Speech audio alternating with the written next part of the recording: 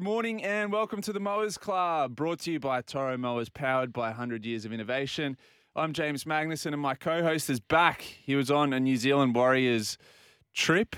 Could we call it a bit of a sabbatical? What was it over there, Scope? You're garnering the support of the Warriors fans who have at times said that you don't get behind the Wars. Yeah, so that's in a way that was one of the reasons, many reasons behind going back to for the Warriors trip. But I'd like to just start off with a bit of gratitude, boys. Bit off topic here, Missile. But while I was away, we haven't been this trio. We haven't been together for almost 4 weeks. I went to Queenstown, had a break. When I come back, Gibbo was gone. Yeah. I actually missed being here on the Mowers more than crew. I thought. It's one of those things you don't realise you miss it until you're gone. So it's good to be back. But while I was over there in New Zealand, Four Levels Network, I also play golf. You remember earlier in the year we played with the Cowboys boys? Yep. So this is the Warriors episode. We filmed with Dylan Walker, Wade Egan and Bailey Sirenen at Te Arai Links in New Zealand. It was the best course I've ever played on. It's only been open for a year now. It's just stunning. Right by the water. You get your own personalised caddy that goes around with you the entire round. Nice. Did that help?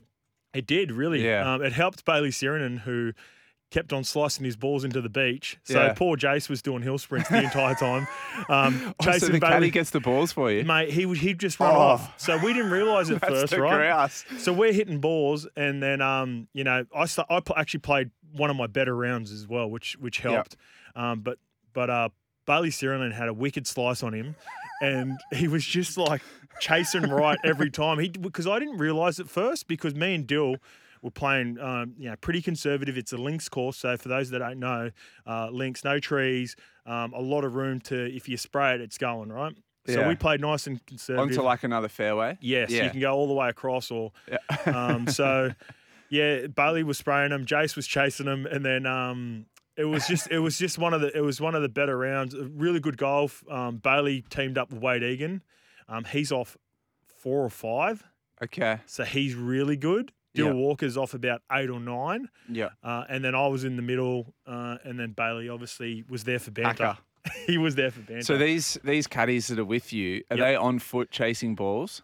Or they got a buggy? No, they're on foot. We're all on foot. It's a traditional course, so there's no buggies there. Okay. So you have to walk. How much do you reckon a caddy gets paid to do that job? Because a little bit annoying, but also a pretty cool job. Oh yeah, I'd say it's quite expensive to play on it. Obviously, you've got to be either a member or staying on the resort. Like there's a resort where you can stay on there, and then you obviously book around through that. I'd say a day rate, because he did 9 holes with us, and then I dare say, how many rounds do you reckon he'd fit in? Because just say there's like, anywhere between 5 to 10 of them. Potentially throughout the day, because the group behind us has a personalised caddy. Yeah. So he's got to roll. He's got to finish his 18, come back it goes for about 3.5 hours, 4 hours. I'd say he'd be doing 3 rounds. I'd say the day rate would maybe be about $500 for the day for him. Yep. That's and not then bad. tips. Yeah, we tipped him. I made sure Bailey tipped him. Of course. On behalf of the group, because when we do it, we pay for the round. Yeah. We look after the boys. We pay for lunch. We had a couple of schooners in the So after. who was you in? How did you get in the course? So we had Hiroki Golf, a club brand over there that they make custom-made golf bags. Okay. So they reached out. I said, we're coming to New Zealand. Basically put it out into the world, like I always do. Yeah. They reached out. Generally, I do it, and then, obviously if a pro reaches out, then I try to, have a chat to them. This is the idea. This is what we do. Yeah. They reached out. They made me a custom Levels golf bag, which is so nice. cool. Like it's an old vintage looking bag. You chuck it on, and then it's just so nice and light. You can get around. It's really good for traveling. Like if I was to travel, then you don't have to necessarily pay for that. I can put it in my suitcase. Oh, really? Yeah, but then obviously the clubs is going to be the pain in the bum. But Hiroki Golf looked after us. It was really good golf. And then off the back of that, because we were traveling to play golf, we try to make sure that we doubled down and got as much content as we could. Yeah. So Warriors versus Manly which worked out really well because, myself being an ex-Manly player and Mace a Manly legend, obviously, for his 1 year there. And it was Daniel Anderson Stadium for the night for Daniel Anderson. That's cool. How's Daniel Anderson going? Good. Yeah, he's Daniel Anderson gave me my first ever NRL jersey as well, so that was extra special. He's good, like as to be expected. He's progressing a lot better. Originally was he? I don't want to get the names of it wrong, but he couldn't use hands or feet. Like he couldn't use any limbs, right? He's starting to get movement back. I actually didn't run into him. I was speaking to Ruben Wiki about it. And Ruben Wiki had a little bit more information, but apparently he's moving around. I've seen some clips of him talking to Hindy and on Fox and whatnot, and he's still got a really good sense of humour. He's got a real dry sense of humour, Ando. So that's why I really got. He's really sarcastic. And you can still see that he's still got that. So despite obviously the tough position that he's in at the moment, but it was good, mate. Warriors. That atmosphere over there is as good as it gets in the NRL right now. Wow. As good as it gets. We'll talk about the Warriors a little bit later because they were on again last night. Just on the Daniel Anderson thing, so for our listeners that don't know, he had an accident body surfing in the surf, hit his head into the sandbank or something of the like and was basically paralysed as a result. It's funny how things like that just sit in the back of your mind. So I was at Bondi the other day. There was a bit of a heavy shore break. And I've always been a little bit of a lunatic with body surfing, we'll go on anything and kind of never think twice about it, as opposed to surfing where you think twice because you've got a board attached to you and you can get hurt and stuff. And I was swimming for this wave that I knew was going to be a closeout and I was going to get smashed. And I just had a thought of Daniel Anderson. I was like, actually, it's not that safe. Yeah. And I'd never thought of that before. And it was only that week I'd listened to something on the Daniel Anderson story. And it's funny how stuff like that just clicks in your mind and you're like, why am I going kamikaze on this wave? Like, that's a bit dumb. Yeah, it could be like an age thing too, right? When you're a bit younger, you just take anything on. As you get a little bit older, you just do I need to hit that? Do I need to take that wave? Or can I just wait for a next one, It's weird, isn't it? Do you ever do that, Gibbo? And welcome to the show. Hey, mate. Nathan Gibbons. Nathan Gibbons, yeah. Yeah, we'll introduce you fully. Yeah, Gibbo. Nathan Gibbons 8 on Instagram. You can find me on Hinge. Nathan Gibbons 8. Yeah, that's my Instagram handle. Is that because you're number 8 in rugby? No, because I like 8 out of 10s. No. It's because I'm 8th of February. 8th of February. But the remarkable thing about Daniel Anderson, and this was on that Fox episode, is that he's still working at the Roosters. Yeah. So he's in the pathways at the moment. So he's watching footage, talking with Robinson about recruiting. Remarkable story. Yeah, I saw a similar thing on Bondi Rescue. There was ages ago, there was this episode of this big Brazilian dude who was out here for some sort of, bodybuilding thing. He dove headfirst into a sandbank of Bondi. And since that day, I was like, I might just steer clear of body surfing. Of body surfing altogether? Yeah, well, on those on those big days where the banks are right there. But the other one that happened during the week that makes you think twice. So there was a shark attack in Port Macquarie. I saw that, yeah. Which over the years, Port Macquarie is pretty bad for sharks. One of my mates was a lifeguard up there and they have a tracker that sits just off Lighthouse Beach where this guy was attacked, and all the sharks that go past ping, that have been tagged, ping on this tracker and it shows up on his phone. And he was at swim training one morning, he used to swim with me, and he's like, have a look at this. This is a tracker for today. And it would have been over 100 pings that day of sharks going up and down past Port Macquarie. Just because where it sits, they often, their destination is up around Ballina or Byron Bay-ish area where there used to be a whaling station back in the day. So they all migrate up there because they've been doing it for years looking for food, but they all come past Port Macquarie and some of them hang around in the area because at different times of the year there's warmer waters and whatnot. And as kids growing up and surfing there, we saw sharks a few times, but there was a couple of rules that we always used to abide by, which is don't surf at dawn or dusk. Yeah. That's the sketchiest time, and always make sure there's other people out there surfing when you're out there.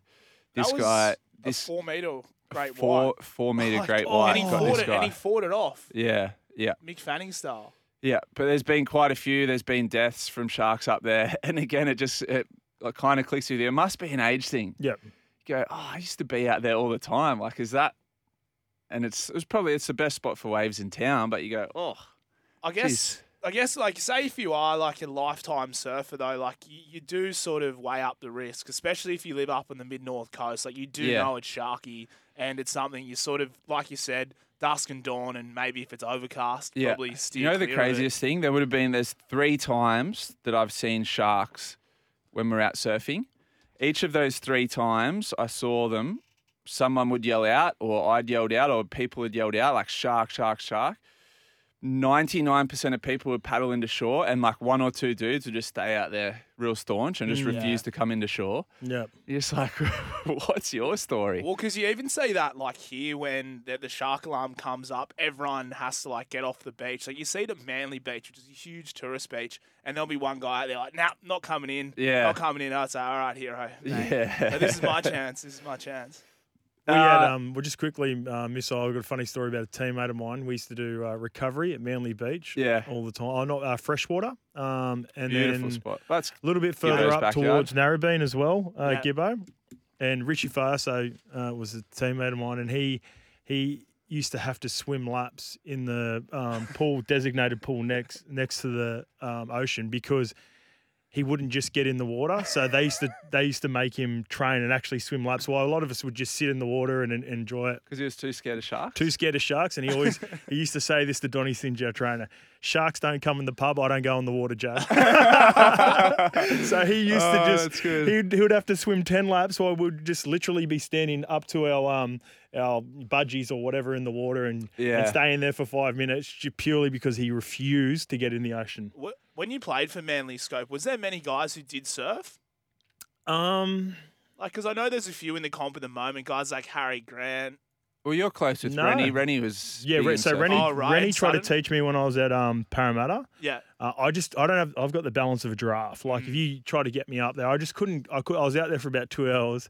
Me and Willie Tonga were both out there Quite together. frustrating, isn't it? It's very frustrating. We had this massive long board too. Like we shouldn't have been falling over as many times. Yeah. He was pushing us, and the waves weren't all that big at all. I can't stand up. When I spoke to Rennie, he said he was pretty confident that he was the best surfer In the in the competition. NRL. Yeah. I'd love to do like a, Stab Magazine, which is a surf mag, or Fox or something, and then just do who's the best surfer in NRL. Yeah. Because guys like Mark Gasnier, you got Andrew Johns, you got Fletch as well. Yeah. But I think Rennie also does big wave stuff, Yeah. which is probably another level up. Yeah. Obviously, Sutto as well. Sutto, yeah, he'd loves be it. up there. Well, because those guys are Maroubra guys who are pretty heavy Yeah. surf big waves. So I did that Bulldogs podcast, the in-house podcast, Woods. whatever it is. Yeah, Bill Woods. And Rennie was on it, and there was a Bulldogs player. I can't remember his name. I'll have to find it in the break, Gibbo, to do him justice. He was a halfback for the Bulldogs in the 80s. Yep. Around when they won the comp. Anyway, he was saying, he was a mad surfer, lives in Cronulla, and it just came up, and I said, "Oh, Rennie's a good surfer too." And he's like, "Yeah, no, I'd have Rennie covered." It's not Craig Polomano, was it? No, way previous. And he goes, "I'd have Rennie covered," and I saw Rennie just flinch. Yeah. And then after the point, Rennie goes, "I'd carve that guy up." So he takes it pretty serious. Since we saw you last, Gibbo, Yep. Scope and I both did City to Surf. Yeah, I heard, I saw. Yeah, so I had the big competition in-house with my girlfriend. And she hadn't been training all that well. Like her times in training were super similar to mine. And I was thinking on race day, I'm going to have her. Mate, she had another level. Yeah. She went, I think she ended up about 4:38 pace-ish. That's outstanding. Just pulled it out of the bag on the day. So the way the race panned out, Gibbo, I had this plan, 5-minute pace the whole way, coming down the hill into Bondi, really pick it up, and that will get me sub 5-minute pace. I was jogging along with her and a couple of our other friends. Got to the hill, going past Edgecliff Station. There's a hill going down into Double Bay. And for whatever reason, I was just had this, something clicked in my mind. I was like, nah, today's my day. I'm feeling it. I'm going to go above and beyond. So I take off. And looking back on my splits on Strava, my second kilometre was 3:48 pace. Oh, wow. So I put the foot down and I thought I'd break their spirit. I was like, if I break them here, this is early in the race. She's banking on taking off from me sort of mid-race. So if I put the foot down here, it'll break her spirits. So I take off. 3:48 pace, Gibbo, is like Fast. That's fast. It's fairly solid. That's fast. I don't think I've never gone under 4 minutes per lap. It's before. fairly solid, yeah. So I'm thinking in my head I'm going to break her will. And so I don't see her then until for quite some time. Then we're right at the end of Heartbreak Hill. I'm in one lane of traffic, and I just see in the far lane of traffic, she passes me on Heartbreak Hill at the very end of it. And by the very end of Heartbreak Hill, your spirit's starting to get broken a little bit because you keep coming around corners and there's more hill, and there's more hill, and there's more hill. And I didn't have the change of pace. So she broke me on Heartbreak Hill, ended up beating me by about 3 minutes Jeez. overall. What's the bragging must- rights like that? You must have been super gassed at the top of that hill because I was the opposite. I was like trying to pull myself back and give the respect to the hill. Yeah. And so I had better times than I anticipated going down towards Heartbreak Hill. But then I'm like, I'm going to try rip into this hill, get it down, and then roll down the hill again after that. Yeah. The last bit into Bondi is nice, isn't it? Yeah. Except that little extra bit at the end. Yeah. So I was 4:53 pace. You're about the same, weren't you? But there was about 30 seconds between us. So Scope beat me. It was about 108-ish, and I was 109-ish. But a fun day. It's so good, mate. When you've trained for it, it's fun. So good. It's 100%. Last time, that was a part of my strategy behind Heartbreak Hill because I was so gassed last year after I'd finished Heartbreak Hill. I'd got through it and I went, I'm okay here. I'm good. And obviously because we're working towards the Sydney Marathon as well, so I've been doing some longer runs, but it felt good to be enjoying the run on the way back. I was able to soak it in a little bit more. I've seen it's good atmosphere, few friends. Isn't it? Yeah. A couple of my friends' missus was taking a video. I was able to play up to it a little bit. So that was nice rather than just being like full on, big breasts and whatnot. I really enjoyed it. It was good. Well, I had the, went and got the new shoes, the Flash Nike Kicks on the Tuesday, races on the Saturday. They felt awesome. And I think that was part of the reason I put the foot down because the kicks were feeling so good. But hadn't worn them for a run before the race. So I lost one toenail. Yep. I've got another 2 toenails that are probably going to go. Blisters galore, but they felt good. But the thing I liked was, and this was a little theory I had when I did that SAS show as well. Superficial pain kind of takes your mind off the real pain. Yeah, so okay, I was I get thinking that. blisters, my toenails hurting, like little things At like that. about the 10K mark? Yeah. Yep. And it took my mind off my lungs and my energy system. So I was like, blisters. Then I hear the Strava in my ear, 12 kilometres down. I'm like, I'm almost there. And I've been thinking about blistered. I was like, nice, down the hill into Bondi. Yep. So it actually kind of helped. But awesome day. Great lesson there. Superficial pain. Yeah, I like that one. Scars over emotional pain or real pain? Yeah, real pain. Real pain. I like that. That's because the real pain of the city to surf is your lungs and you're hurting. Yeah, your legs are getting heavy. But if you're focusing on the blisters, you kind of forget about it. And then all of a sudden, there you are coming down into Bondi. Yep. All right, coming up on today's show. So we've got a special Hit It or Quit It this week. We're going to do Hit It or Quit It on the top. We're going to go down to team number 10, Gibbo. We're going to skip the Eels, who are 10th. We're going to go to the Roosters, who are 11th, because they're the only ones that are actually unless the Roosters lose to the Tigers today, right? Well, that's the thing. Can I ask you, boys? But the Parramatta are done. Parramatta are done, yeah. Would they be doing their Mad Monday this week? And if not, what would training be like all week? Yeah, no, they would. They've got the bye. Yes, they would. So they'll go on Mad Monday on Monday. On the actual Monday. Well, they would have started Thursday night. If the Roosters beat the Tigers, then they're done. Then they can go. They go treat themselves. Oh wow! Could you reckon they would have started on Thursday night? No. Not if you're a chance. Not if you're a chance, because.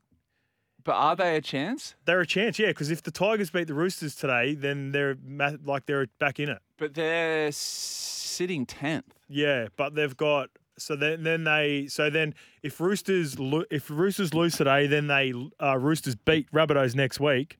They'd be in front of the Roosters, wouldn't they? Yeah. So and then the Cowboys lose to the Panthers. They jump into the 8th. Yeah. So they need multiple 28. results. Yeah, gotcha. But they're still alive. Yeah. Okay. And Tigers, man, I feel like this Tigers-Roosters game's going to be tricky. I don't know. Yeah. Okay, so not I've sure. gone the line in this Tigers-Roosters game, which is 15.5. So have I. I've gone it. So have I. Are you gone Roosters? I've or? gone Roosters. Oh, okay, I've gone the opposite. So I'm looking at Roosters for and against them, minus 62. Even if they win both games, depending on other results, they may need that for and against to sharpen up quite a lot. Yep. I'm thinking as soon as they get to a little bit of a lead, they go, we've got to put the foot down here. Yep. And they go big. I feel like it's my thing because I've got the first 2 games up. I stayed away from the game that's on the screen now, Cowboys and Dolphins, but I had Para with the start and I had the Dragons with the start, and I'm going the Tigers with the same thinking. Is that a lot of these teams 2 weeks to go at the end of the season, they can just lay it all out there. There's no pressure on them anymore. And I like the teams playing with no pressure against the teams playing with pressure. You know what I've done this week? I took Penrith with the line. And then last night I took Dolphins with the line. Yeah. I've gone so I went 2 opposite theories. The first time I'm like, nah, Para are done. They'll just put the queue in the rack and be thinking about Mad Monday. I was thinking they'd go Mad Monday last night. Yep. Thursday night, sorry. And I'm like, they're done. They'll be thinking party. But that thinking party allowed them to offload, play free-spirited footy. The Penrith played their worst game I've seen. And Dolphins last night, I went with your theory. I'm like, nah, Dolphins have still got something to play for. And they were probably queuing the rack. Dolphins, the reason I stayed away from the Cowboys-Dolphins is because I'm been super biased to the Cowboys all year because I've been on them from the start of the year. So I've been playing, my mindset's been playing Cowboys, and I haven't got a Dolphins game right all year. I just can't. Like they're hard, aren't they? They're so hard to bet on. Like they just got so much fight in them. I know Cowboys were good last night. They really went at the Dolphins. But Dolphins still showed a lot of fight despite that. And, you know what and I they think never give up. Helped the Cowboys last night. Not helped them, made them go that extra bit harder is, and you might have an opinion on this, Scope, Penrith might not be able to rest as many players as they originally wanted to. No, I think they're in a better position now.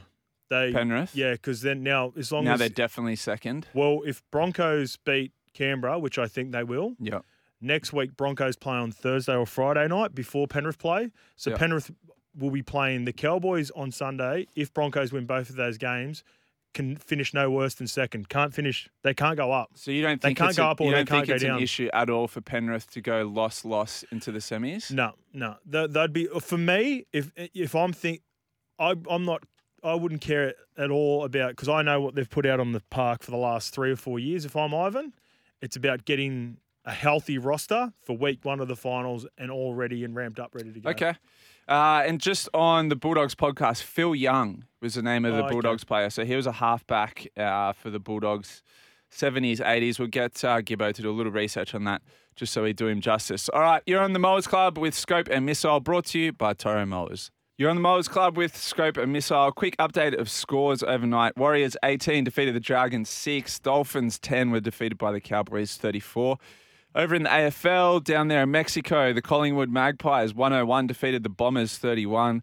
Pounded them into the core of the earth. Australia 98 defeated Finland 72 in the basketball. So that's a World Cup, Gibbo. Yep. World Cup or World Champs? World Cup, FIBA World Cup started in Japan yesterday. I mean, I think Coach K is in today. I don't know anyone else who frosts Australian basketball. I was watching it. Oh, you were watching it? I was watching it. Okay. There you go. I had a little play on Giddey, Josh Giddey. I love Josh Giddey. He's a superstar. He's going to be a superstar in the NBA. Plays for the Oklahoma City Thunder.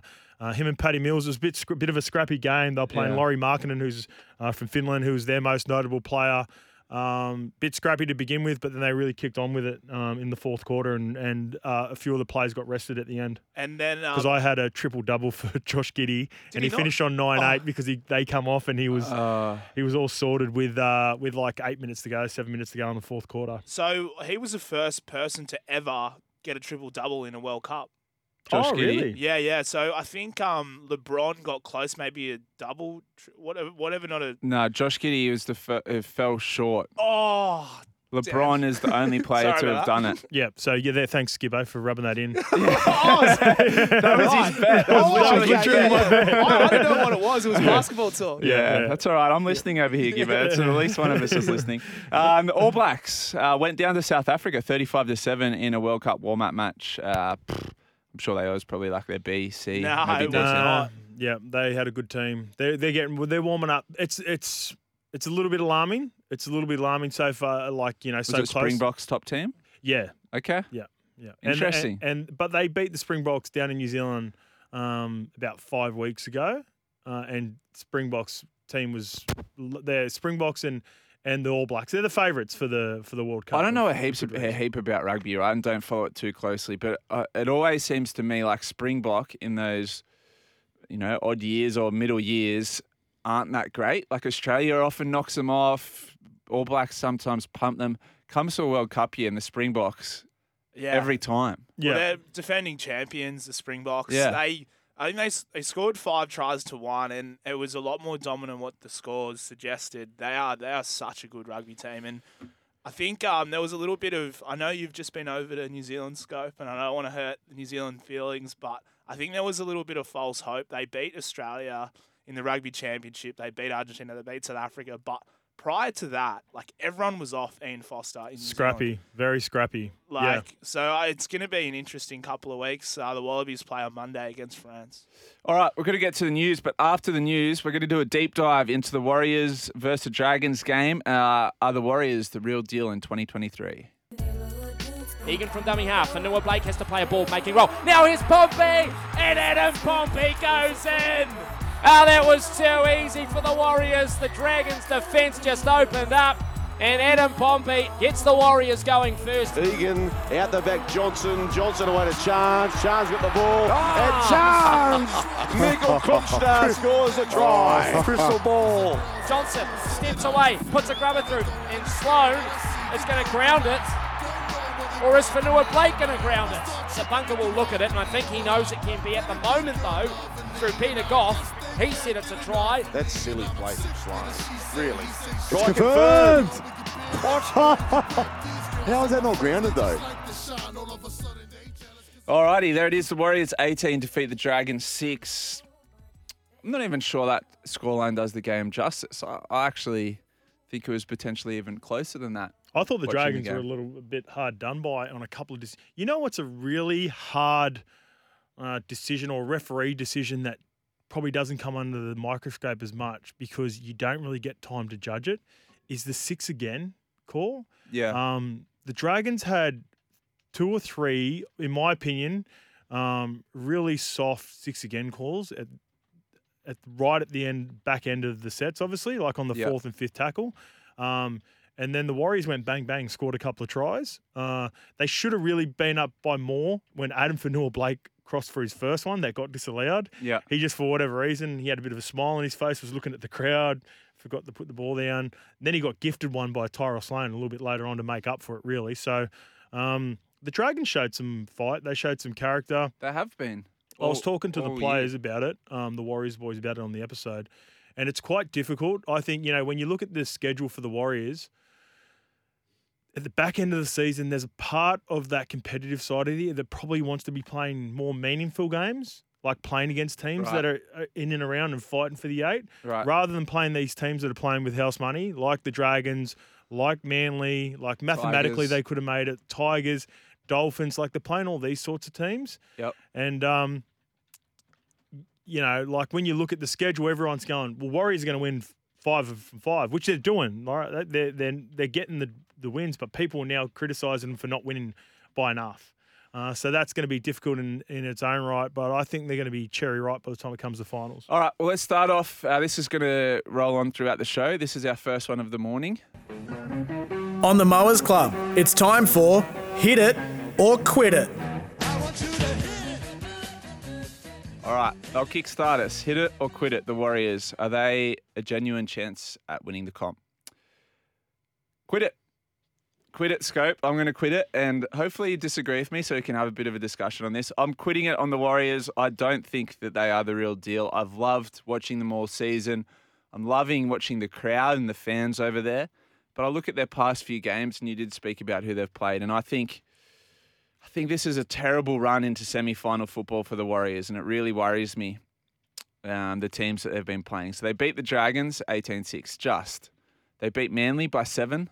They beat the Tigers by 8. They beat the Titans by 10.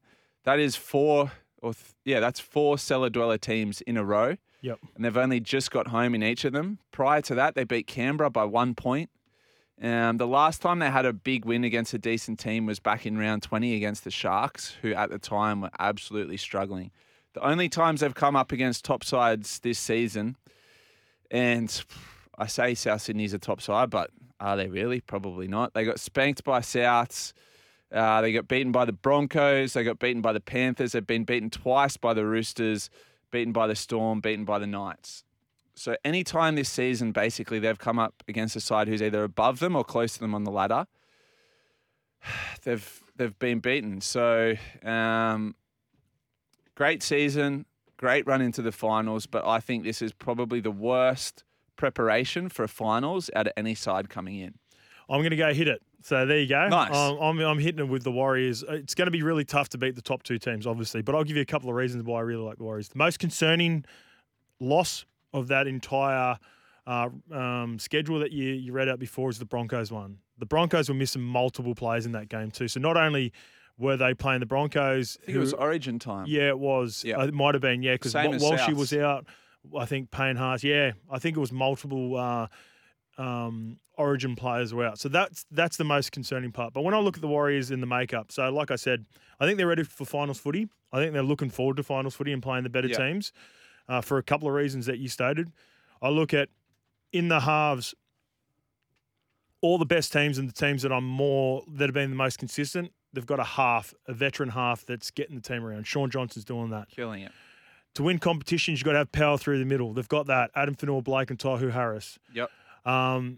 I like to also win big games. The blueprint has been from the Panthers. You've got to be able to have a back three that can get you on the front foot. Tick. Marcelo Montoya, Dylan Watson, and Zelezniak have developed a really good combination. So a couple of reasons. There are a number of reasons I like roster-wise.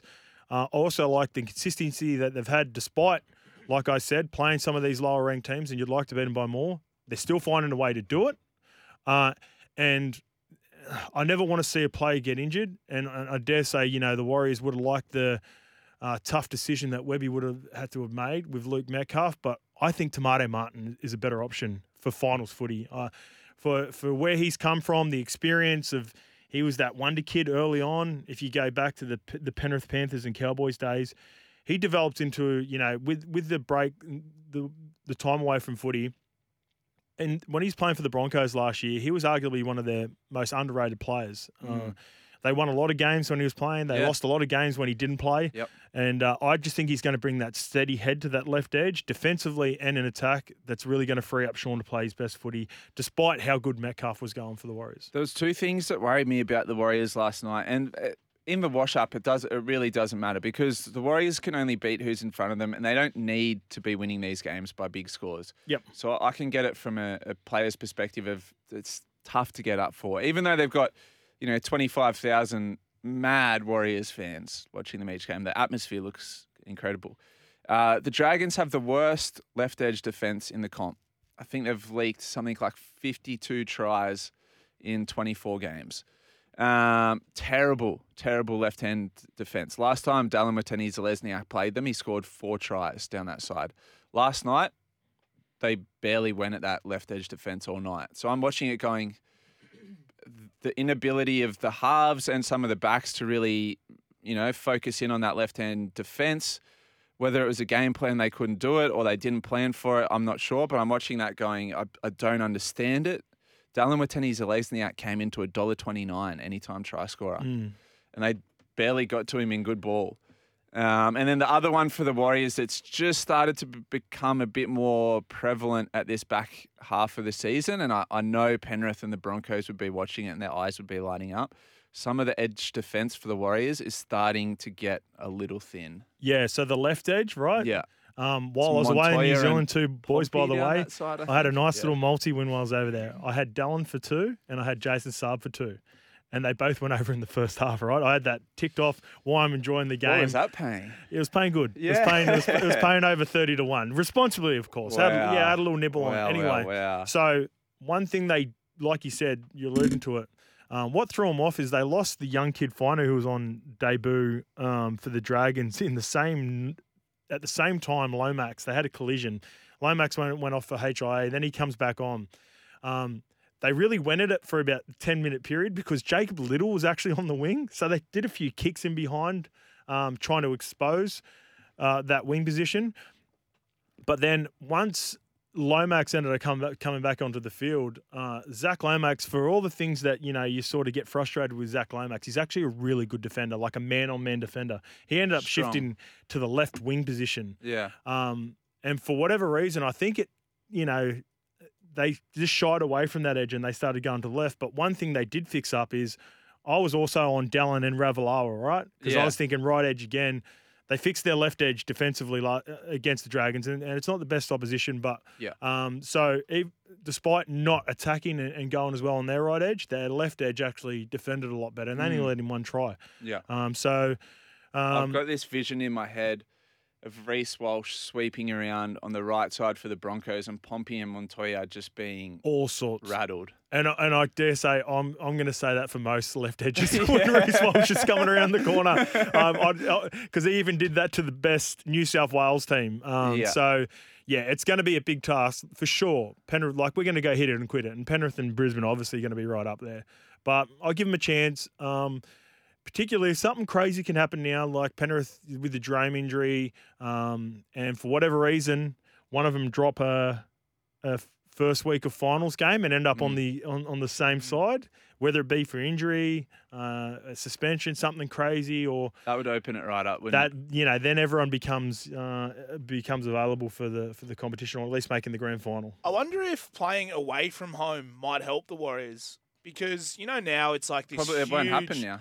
Well, the first week of finals it will. Yeah, definitely for the first week. Well, pending if Penrith rest players. Well, they'll play second or Penrith have got first. too good a for and against. They're like 150 in front. So Penrith, if Broncos win back-to-back, Penrith can't finish any worse or any higher than second next week. So I'm thinking from a point of view where it's all been so great for the Warriors. They've been playing in Napier. They've been playing in Hamilton. They're playing sold-out crowds at home. And it's just all this big occasion where we're going to go to Penrith week 1 and go, okay, well, it's us versus them, and let's sort of galvanise and maybe bring out a big performance. But I hope they go far. Look, I hope they do.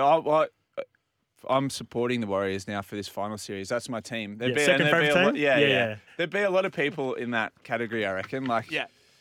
We like an underdog, but also I just think it's a great story, the Wars. So I'm Team Wars. Text us in, Warriors fans, 0457 736 736. Warriorholic, did you bump into him? I didn't. I just saw him pop up on social. So he actually has a podcast about the Warriors.